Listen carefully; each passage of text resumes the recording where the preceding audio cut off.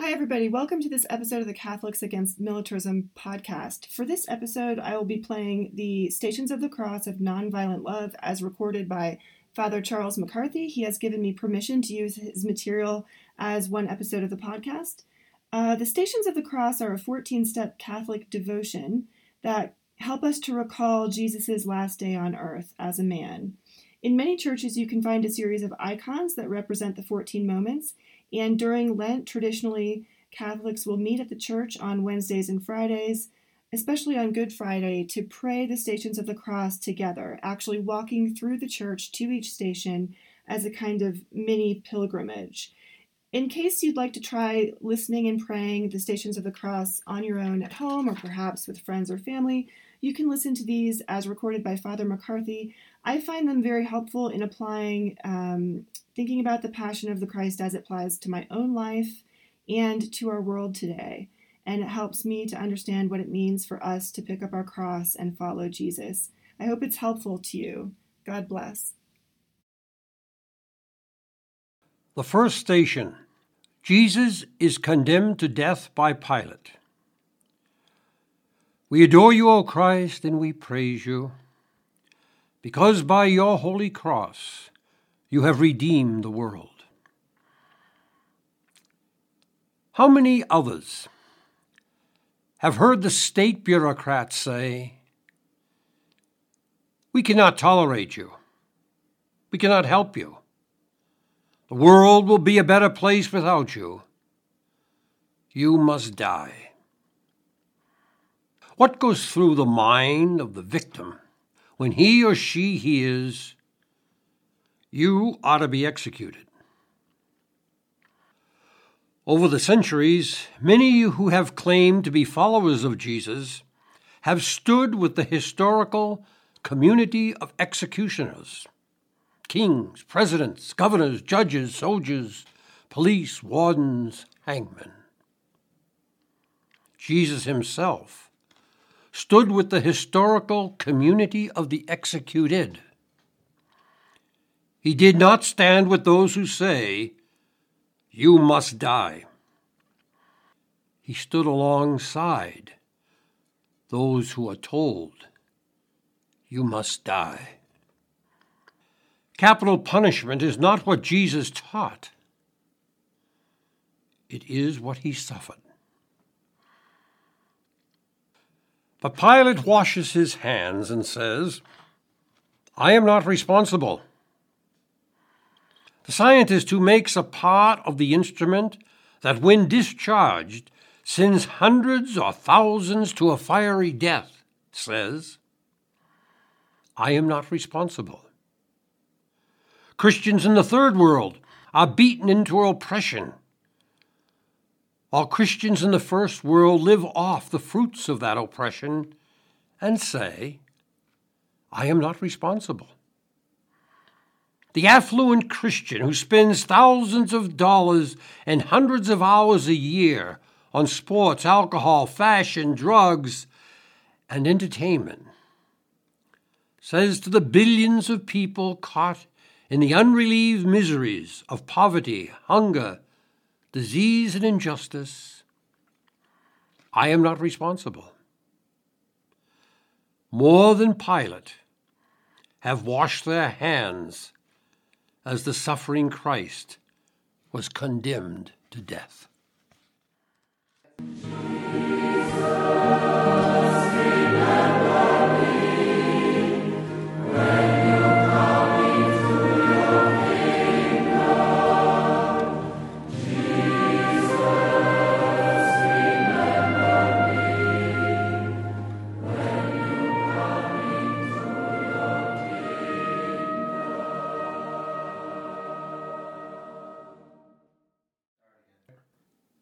The second station, Jesus bears his cross. We adore you, O Christ, and we praise you, because by your holy cross you have redeemed the world. The cross is the symbol and the reality of nonviolent love, of suffering love, a voluntary postponement of gratification on behalf of others, of hurt endured in order to serve, to forgive, to be merciful. The bearing of the physical cross is just the final moment in an existence that has chosen to serve others rather than indulge itself. The cross of nonviolent love is not an isolated instant. It is a free choice of a radically different verbal pattern, thought pattern, emotional pattern, and behavior pattern. That is, it is the free choice of a radically different reality orientation and self-understanding. When we sign ourselves with the sign of the cross, we are symbolically saying to ourselves, to the world, and to God, that we choose to pick up Christ's cross and follow his way of nonviolent love, that we choose, as he did, to bear the cross of nonviolent love even unto death. The Christian cannot desire freedom from the cross of nonviolent love because the Christian has been chosen specifically for the cross of nonviolent love.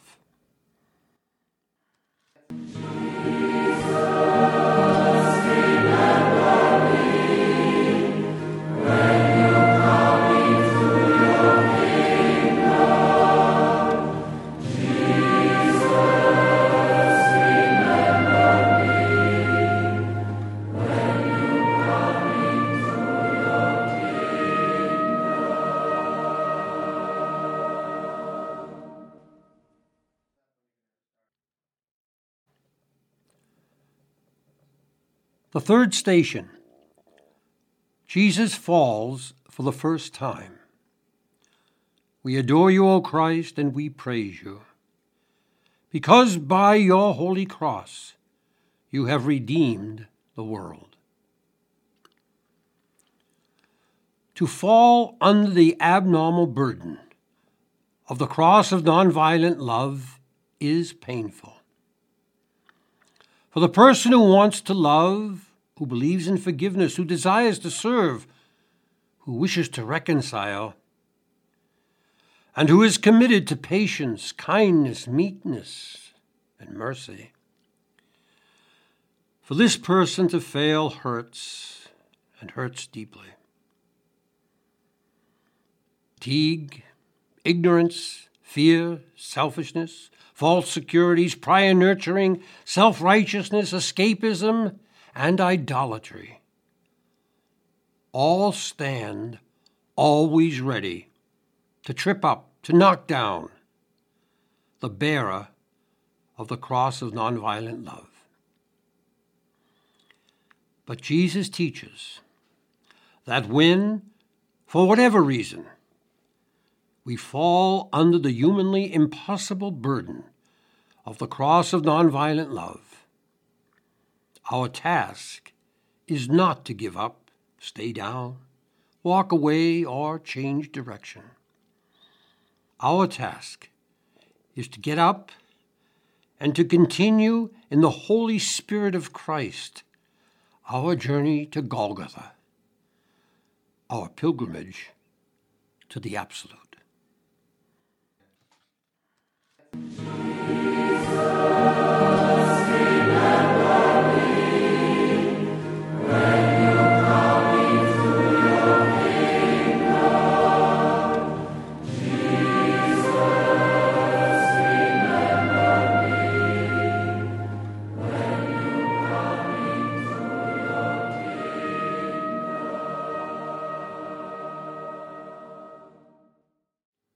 The fourth station, Jesus meets his mother. We adore you, O Christ, and we praise you, because by your holy cross you have redeemed the world. How many times have we said to ourselves or heard others say, I would like to be a more faithful Christian, more faithful to Jesus' teaching of nonviolent love of friends and enemies. I would like to respond more fully to suffering humanity. I do not want to be irresponsible and ignore or participate in homicide. But what about my family, my children, my wife, my husband, my parents? It would not be fair to them.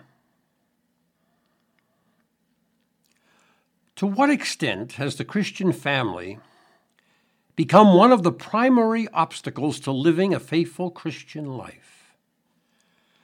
Jesus foresaw this possibility and explicitly warned that the faithful following of God's will as revealed by him could cause hardships within families. He also said that this was not a legitimate excuse for not following God's will. The early martyrs had to walk with their children into the Colosseum. They had to look into the eyes of their little boys and girls as they all waited to be disemboweled by starving beasts or torched by obedient soldiers. When Jesus' eyes met his mother's eyes on his way to execution, did he and his mother not experience the unbearable distress of the crucified Colosseum family? Is the crucified Colosseum family only a relic, or is it a permanent condition in the life of the church, as long as the beast, possessed by the lust for power and the desire for wealth, roams the earth? If the crucified Colosseum family does not exist today, does that mean the beast has been pacified, harnessed, or extinguished? Do not all political and economic tyrants of all ages try to use the family to control the adult population?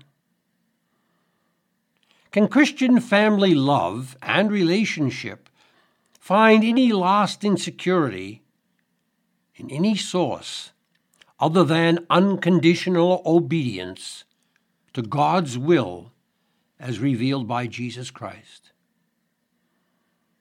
Could Jesus have found any lasting life with Mary outside the cross of nonviolent love?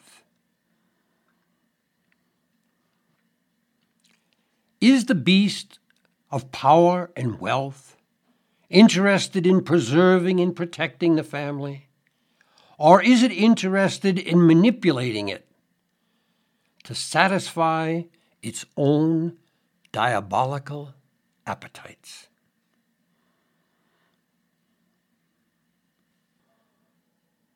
Is the crucified Colosseum family only a relic? Or is it a permanent condition in the life of the church as long as beasts filled with the lust for power and the lust for luxury wealth roam the earth?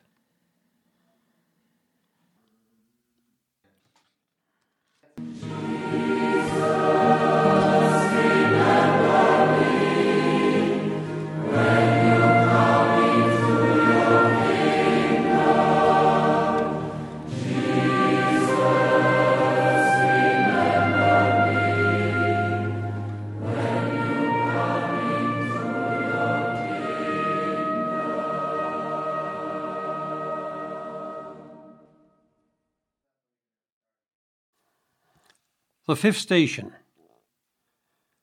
Jesus is helped by Simon. We adore you, O Christ, and we praise you, because by your holy cross you have redeemed the world. How often do we fail to love those who are loving others, to help those who are helping others? How often do we fail to even consider that those who have chosen the long loneliness of the cross of nonviolent love of friends and enemies are not supermen or wonder women, but people subject to the same human limitations and frailties that we are? To help carry each other's cross of nonviolent love is part of the purpose of the Christian community, the peace community. To love without condition is hard. To serve without desiring reciprocation is hard. To suffer without desiring retaliation is hard. To reconcile without desiring domination is hard. How many of our brothers and sisters have grown weary and fallen under the harsh and dreadful weight of the cross of nonviolent love, not because we failed to be heroically Christ-like, but simply because we were not Simon-like in our relations with them.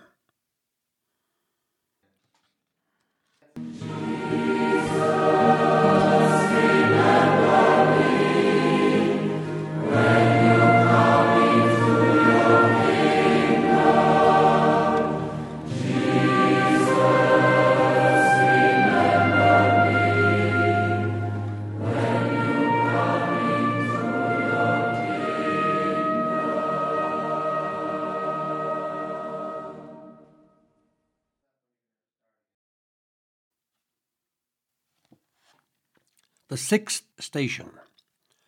Veronica wipes the face of Jesus. We adore you, O Christ, and we praise you, because by your holy cross you have redeemed the world. The poet says, I am a part of all I have met. For good or for ill, I leave my image on all who, by whatever means, enter into my history. What image is it that the Christian should want to imprint on the consciousness of others? He or she should never wish to leave the impression of a person who desires clout, the good life, class, style, pizzazz, the quick fix, trigger, the quick buck, the easy life, or gusto without end. Rather, he or she, as a follower of Jesus, desires to leave the impression of one who is always merciful, patient, kind, who is never resentful or rude, who does not take offense, who is never jealous, conceited, or selfish, who is always willing to excuse, to trust, to serve, to forgive, and to endure whatever comes. The poet says, I am a part of all I have met.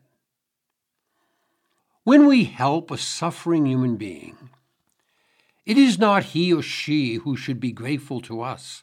It is we who should be grateful to him or her. The Christ teaches that to serve suffering humanity is to encounter him. The victims, the oppressed, the deformed, the paralyzed, the bewildered are as sure a sacrament as there is on God's earth.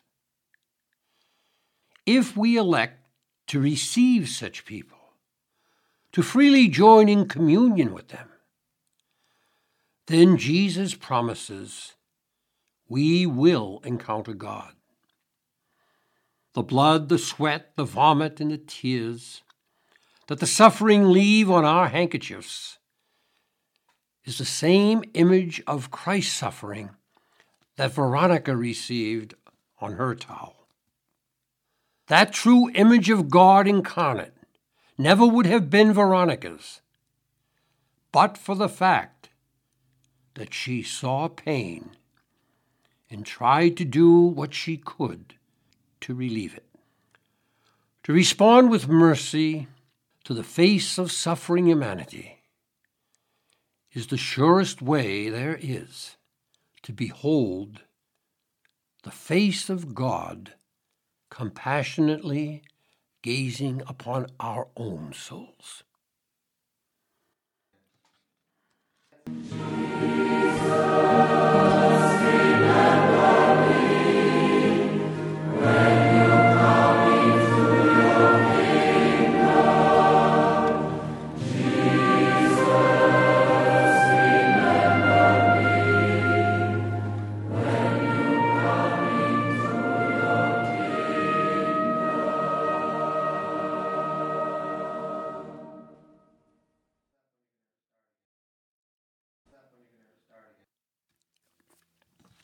The seventh station.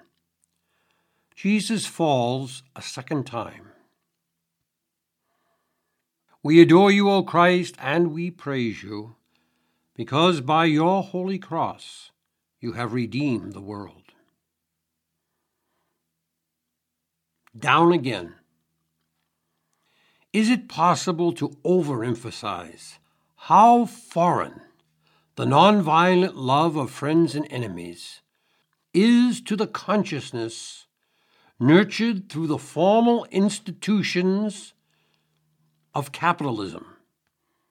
Schools, family, government, corporations, the military, etc. And through the informal institutions of capitalism. TV, CDs, DVDs, movies, internet, iPods, newspapers, magazines, books, Kindles, peer pressure. A mind that has been bombarded since childhood with notions like, the world will be a better place if everyone just follows his or her own selfish interest. Or with notions like, grabbing as much as you can while giving as little as you have to is what life is all about, becomes a mind to which the cross of nonviolent love seems like a crushing burden. Who could turn to it, accept it, and bear it without falling? Especially when one knows all this effort will result in crucifixion. It is easy to find hope, security, and a future in the GDP, a national anthem, a football team, military technology, Disneyland, drugs, fashion, and alcohol. It is nearly impossible in a capitalist society to find hope in the patient, secret commitment to the omnipotence of Christic love. In such a society, such a use of life is incontestable folly by all standards,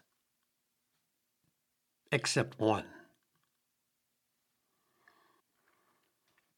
Jesus' teaching that the cross of nonviolent love is the power and the wisdom and the will of the source of all reality. If after our old capitalist mind throws us to the ground, our new Christ-like mind picks us up, it will be because we believe Jesus is not lying, mistaken, or mentally deranged.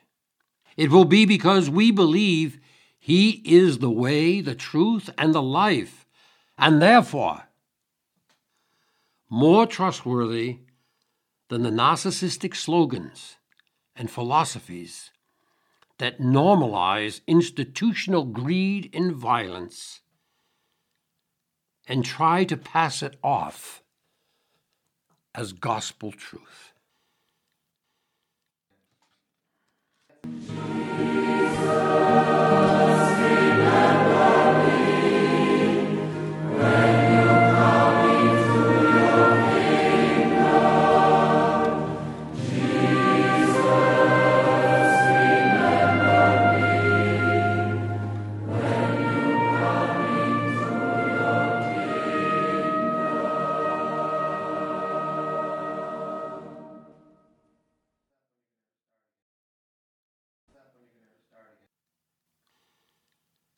The eighth station. Jesus speaks to the women. We adore you, O Christ, and we praise you, because by your holy cross you have redeemed the world. How often have we been told? How often have we told ourselves? Nonviolent love of friends and enemies does not work. In a world writhing under militaristic, bureaucratic, and technological oppression, what reasonableness is there in suggesting that the road of nonviolent love is a road to anything but total failure and permanent insignificance? As Jesus, brutally beaten in body and forced to carry the instrument of his own execution to the place of his death, looked at the women, what did he see in their eyes? Disbelief, sadness, confusion, despair, horror, desolation. When the true cost of nonviolent love of friends and enemies appeared before them, did the women any longer believe that this was God's will? That this was the price that had to be paid for peace? That this and only this could purchase salvation for the world? How often have we, in our failures and fears and faint-heartedness, looked at the price tag on nonviolent love and said, "This is too much. I cannot pay it. There just has to be a less expensive way to be faithful to God and to Jesus and to redeem the world." But what is this other way? Will hate drive out hate? Will violence drive out violence? Will greed drive out greed? Will cruelty drive out cruelty? Will retaliation drive out retaliation? We know better. Evil cannot overcome evil. The use of evil means to conquer evil is wholesale fraud in the economy of salvation. It has not worked. It does not work. It cannot work. Organized greed, mercilessness, and violence as a way to peace, meaning, and happiness are historically proven frauds. There is only one road back from evil, and it costs more than anything else in this world to travel it.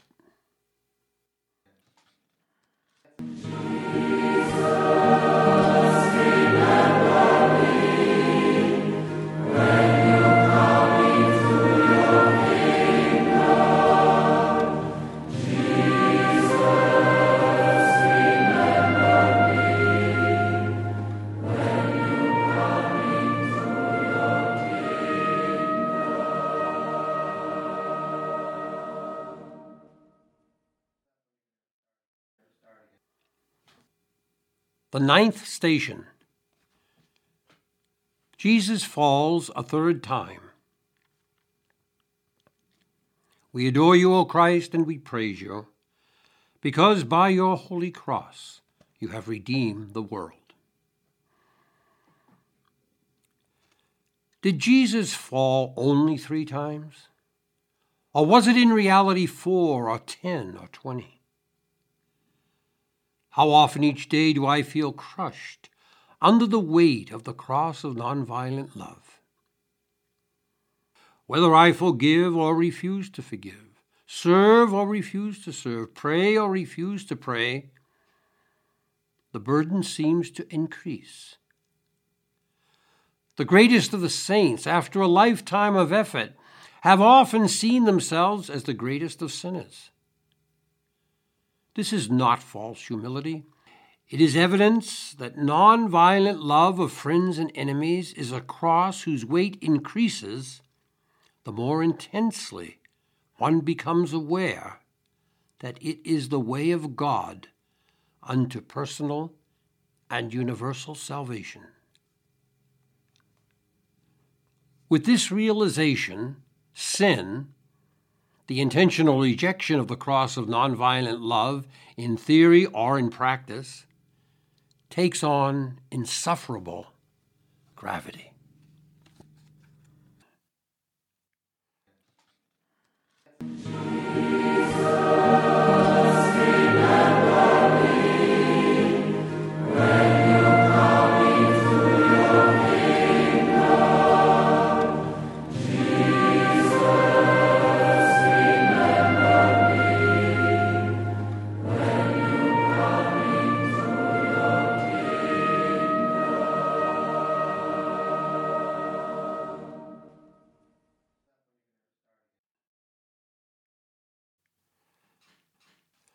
The 10th station, Jesus is stripped of his garments.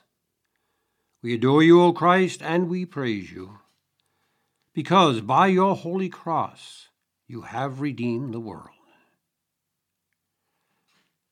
There was nothing tasteful or tactful about Jesus' crucifixion.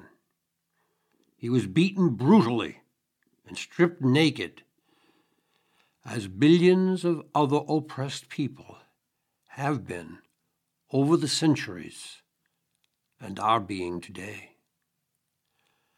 The vested powers of this world always strip naked those they wish to control, humiliate, delegitimize, discourage, and destroy.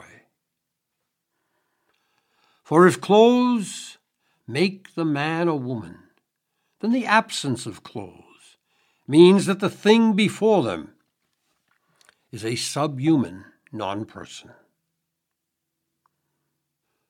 To hide from the Christ stripped of his garments is to hide from the reality of the cross of nonviolent love of friends and enemies, which requires that all be given and assumes that all will be taken by the masters of this world if we are faithful to Jesus. Must Jesus be willing to be stripped of his garments in order to bring humanity to eternal holiness? Must Francis of Assisi be willing to have his family turn from him? Must Dorothy Day be willing to leave her common-law husband? Must Edith Stein be willing to have her life torn from her at Auschwitz? Yes. In a world saturated in the pomposity and banality of fashionable evil, they and we must be willing to be stripped to our bones if we wish to live Christ's cross of nonviolent love of friends and enemies all the way to the place of skulls.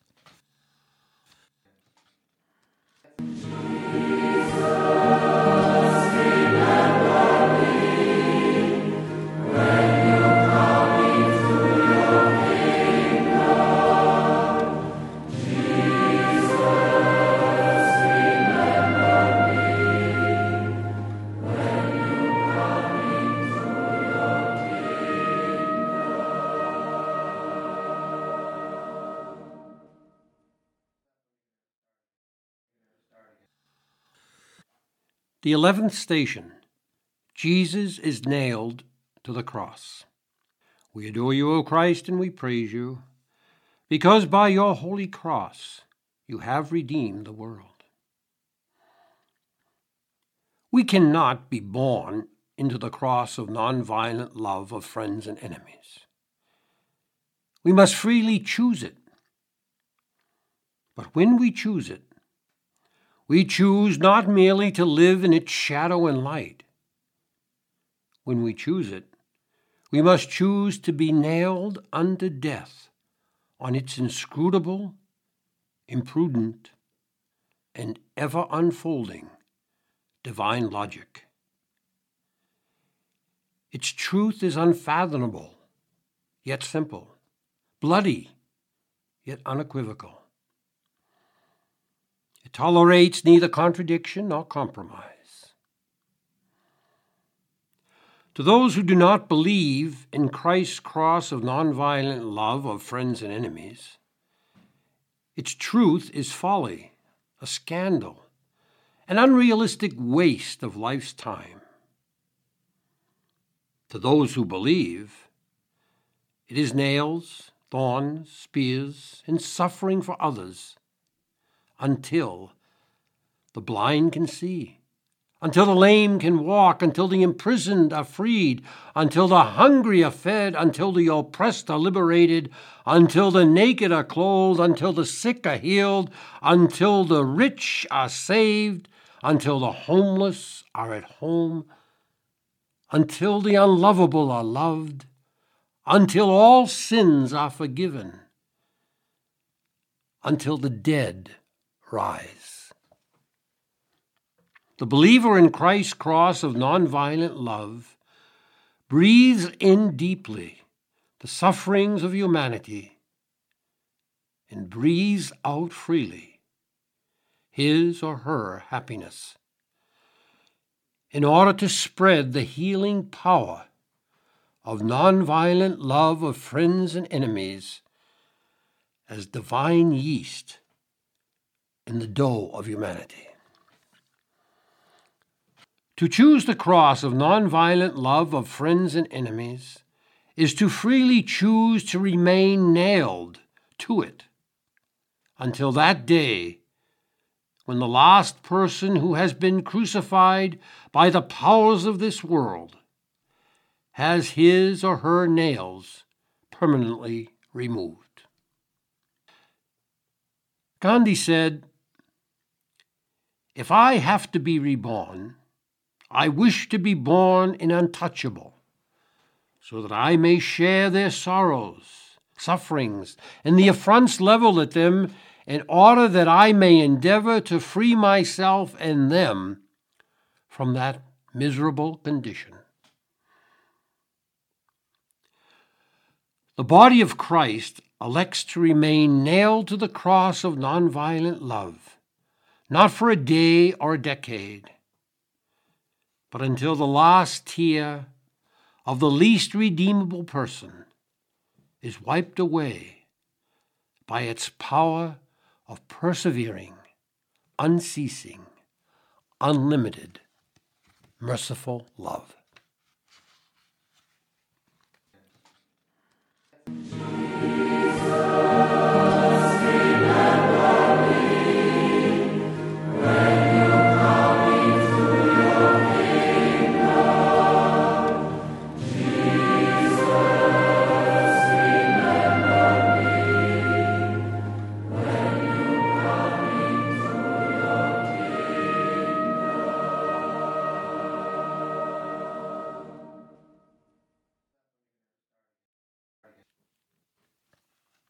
The 12th station, Jesus dies on the cross.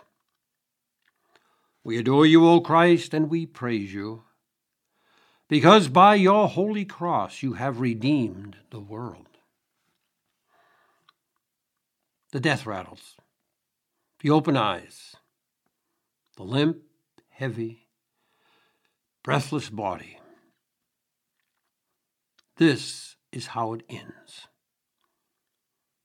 On a small piece of dirt, on a small planet, in a small solar system, which is only one of 100 billion solar systems in a small galaxy, which is only one of billions of galaxies in the known universe.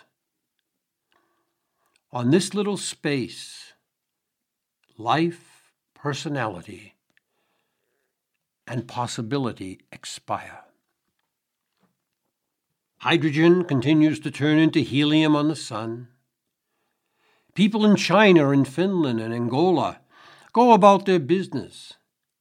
Microscopic life eats microscopic life in a drop of swamp water. Politicians and their moneyed friends continue to connive as usual. Fear seizes the hearts of millions. Romance fills the hearts of millions of others. Boredom and fatigue empty the hearts of billions.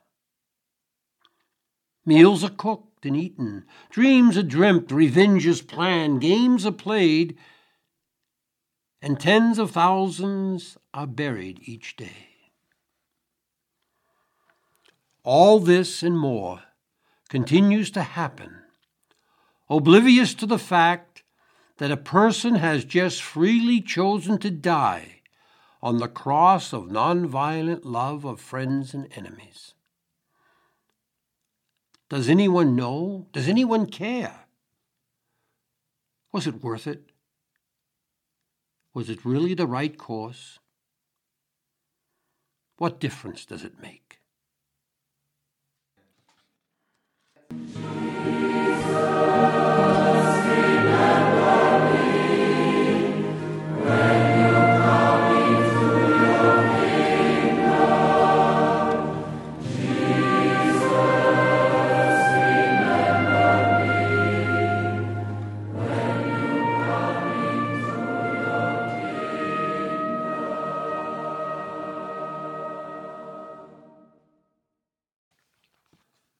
The 13th station.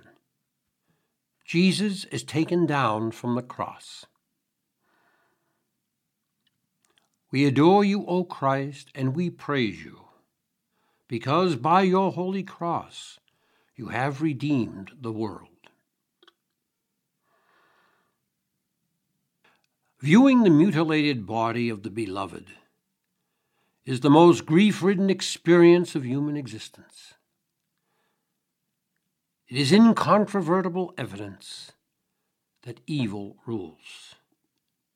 It is an unambiguous testament that in the end, it is not the gentle, the nonviolent, the meek who inherit the earth, but rather the cruel, the violent, and the tough.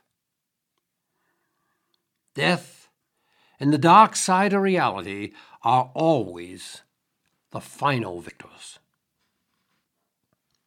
The dead body of Christ, lying wide-eyed and open-mouthed upon the ground, seems to be not only incontestable testimony that all this is true, but also the most conclusive evidence possible that the cross of nonviolent love of friends and enemies does not save.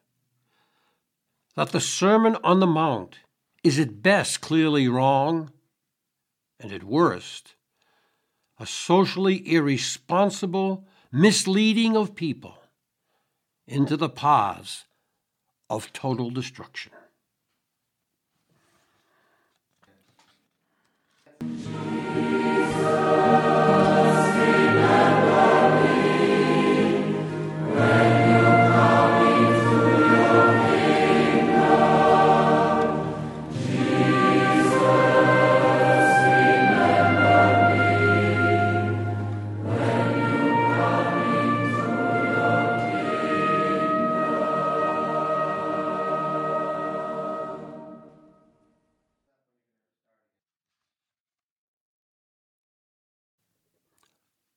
The 14th station. Jesus is laid in the sepulchre. We adore you, O Christ, and we praise you, because by your holy cross you have redeemed the world. It is all over. The body is placed in the grave. The person, never to see nor to be seen again, never to speak nor to be spoken to again, never to love nor to be loved again. Never, never, never. He or she won't be back, And after my time comes, neither will I. In the end, those who choose the way of the cross of nonviolent love of friends and enemies end up like all others, food for worms. Their molecules are randomly and irretrievably spread throughout an infinite and indifferent ocean of time and space. Hope of being again is pointless. Personal existence is lost forever. One last moment, one last touch, one final kiss, a whispered, "I love you, goodbye forever." And then the rock is placed over the tomb. Nonviolent love, like hedonism, Aristotelianism, Stoicism, and all other philosophies, is ultimately an illusion without real power, a faith without divine substance.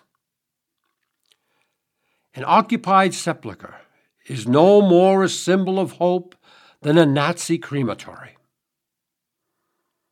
The dead body of Christ is a stark and irrefutable statement that a life of nonviolent love of friends and enemies is not the way to overcome violence, injustice, evil, and death.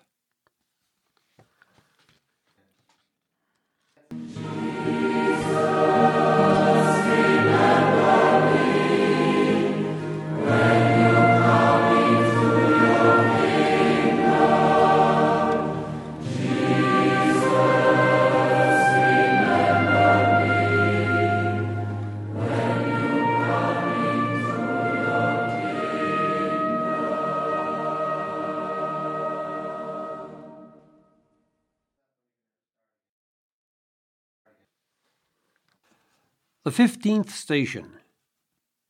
Jesus is raised from the dead. We adore you, O Christ, and we praise you, because by your holy cross you have redeemed the world. The angel said to the women who had come to the tomb on that first Easter morning, "You are looking for Jesus of Nazareth who was crucified. He is not here. He is risen." These words, these simple words, represent the most important and consoling words ever heard in time. All humanity lives, consciously or unconsciously, under the unceasing pressure and gravity of death. This pressure has turned history into competing gangs of organized lovelessness and fear. These words, "He is risen," release that pressure forever for those who believe in them. They are the good news without which all other good news is but the sound and the fury, signifying nothing. Christianity is faith in the risen and existing Jesus of Nazareth, who is the Christ, and who taught by word and deed that nonviolent love of friends and enemies is the means of overcoming evil and death in all their manifestations. Jesus Christ's resurrection is confirmation of his message. God did not raise him from the dead to deny the truth of the Sermon on the Mount. As St. Paul says, if Christ has not risen, our faith is in vain. True enough.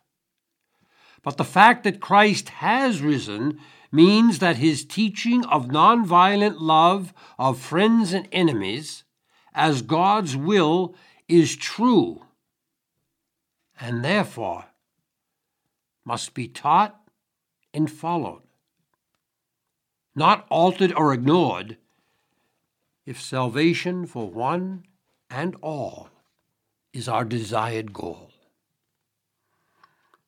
Christ is risen does not mean that Jesus lives on in history as Lenin lives on in his revolution or as Rockefeller lives on in his oil company.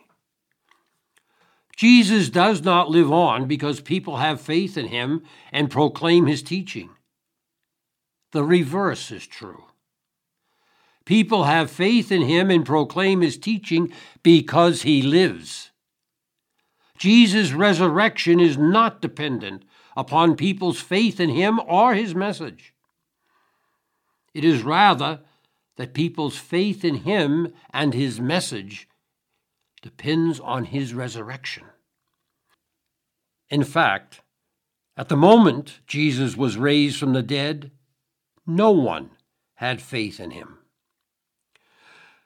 When the ointment-bearing women went to the tomb on the first Easter morning, they only expected to see the dead body of Jesus. When they heard the words, "You are looking for Jesus of Nazareth, who was crucified. He is not here, he is risen," all life radically changed for them forever. And so it must be for us. Everything in our lives that is not based on a resurrection faith in the nonviolent Jesus of the gospel and on his way of nonviolent love of friends and enemies must be rejected. Once one has found the pearl of great price, he or she should automatically sell everything of lesser value to procure it. Nonviolent love of friends and enemies forever belongs to the mystery of the Redeemer and redemption. The issue is whether one chooses to share in that mystery. Christ has shown that nonviolent love is strength, indeed, omnipotent. The effectiveness of nonviolent love is ultimately the open tomb.